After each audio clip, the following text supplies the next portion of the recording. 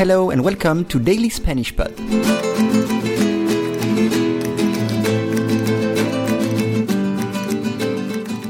Today's lesson is Sounding Like a Native.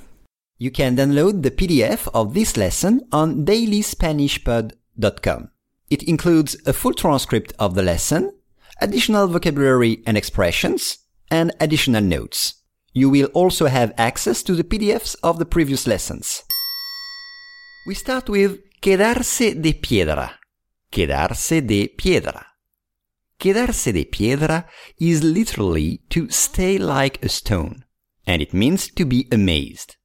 In other words, you are so stunned by something that you stay like a stone. For example, me quedé de piedra cuando me dijo la historia.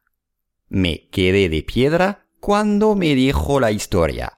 I was stunned when he told me the story.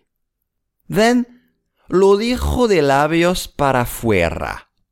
Lo dijo de labios para fuera. Lo dijo de labios para fuera is literally translated as he said it from the lips outwards. And it means that a person didn't mean what they said. For example, lo dijo de labios para fuera cuando dijo que era culpable. He didn't mean it when he said he was guilty. Next is estar hecho un ají. Estar hecho un ají. Estar hecho un ají is literally translated as to be made a chili, and it means to be hoping mad, very angry about something. For example, no le gustó el resultado. Está hecho un ají. Which means he didn't like the outcome. He's hoping mad. Next, empezar la casa por el tejado. Empezar la casa por el tejado.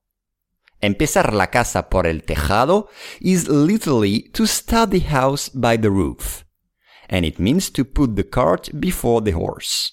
Or to have things in the wrong order. For example, si empezáramos la construcción sin los fondos, estaríamos empezando la casa por el tejado.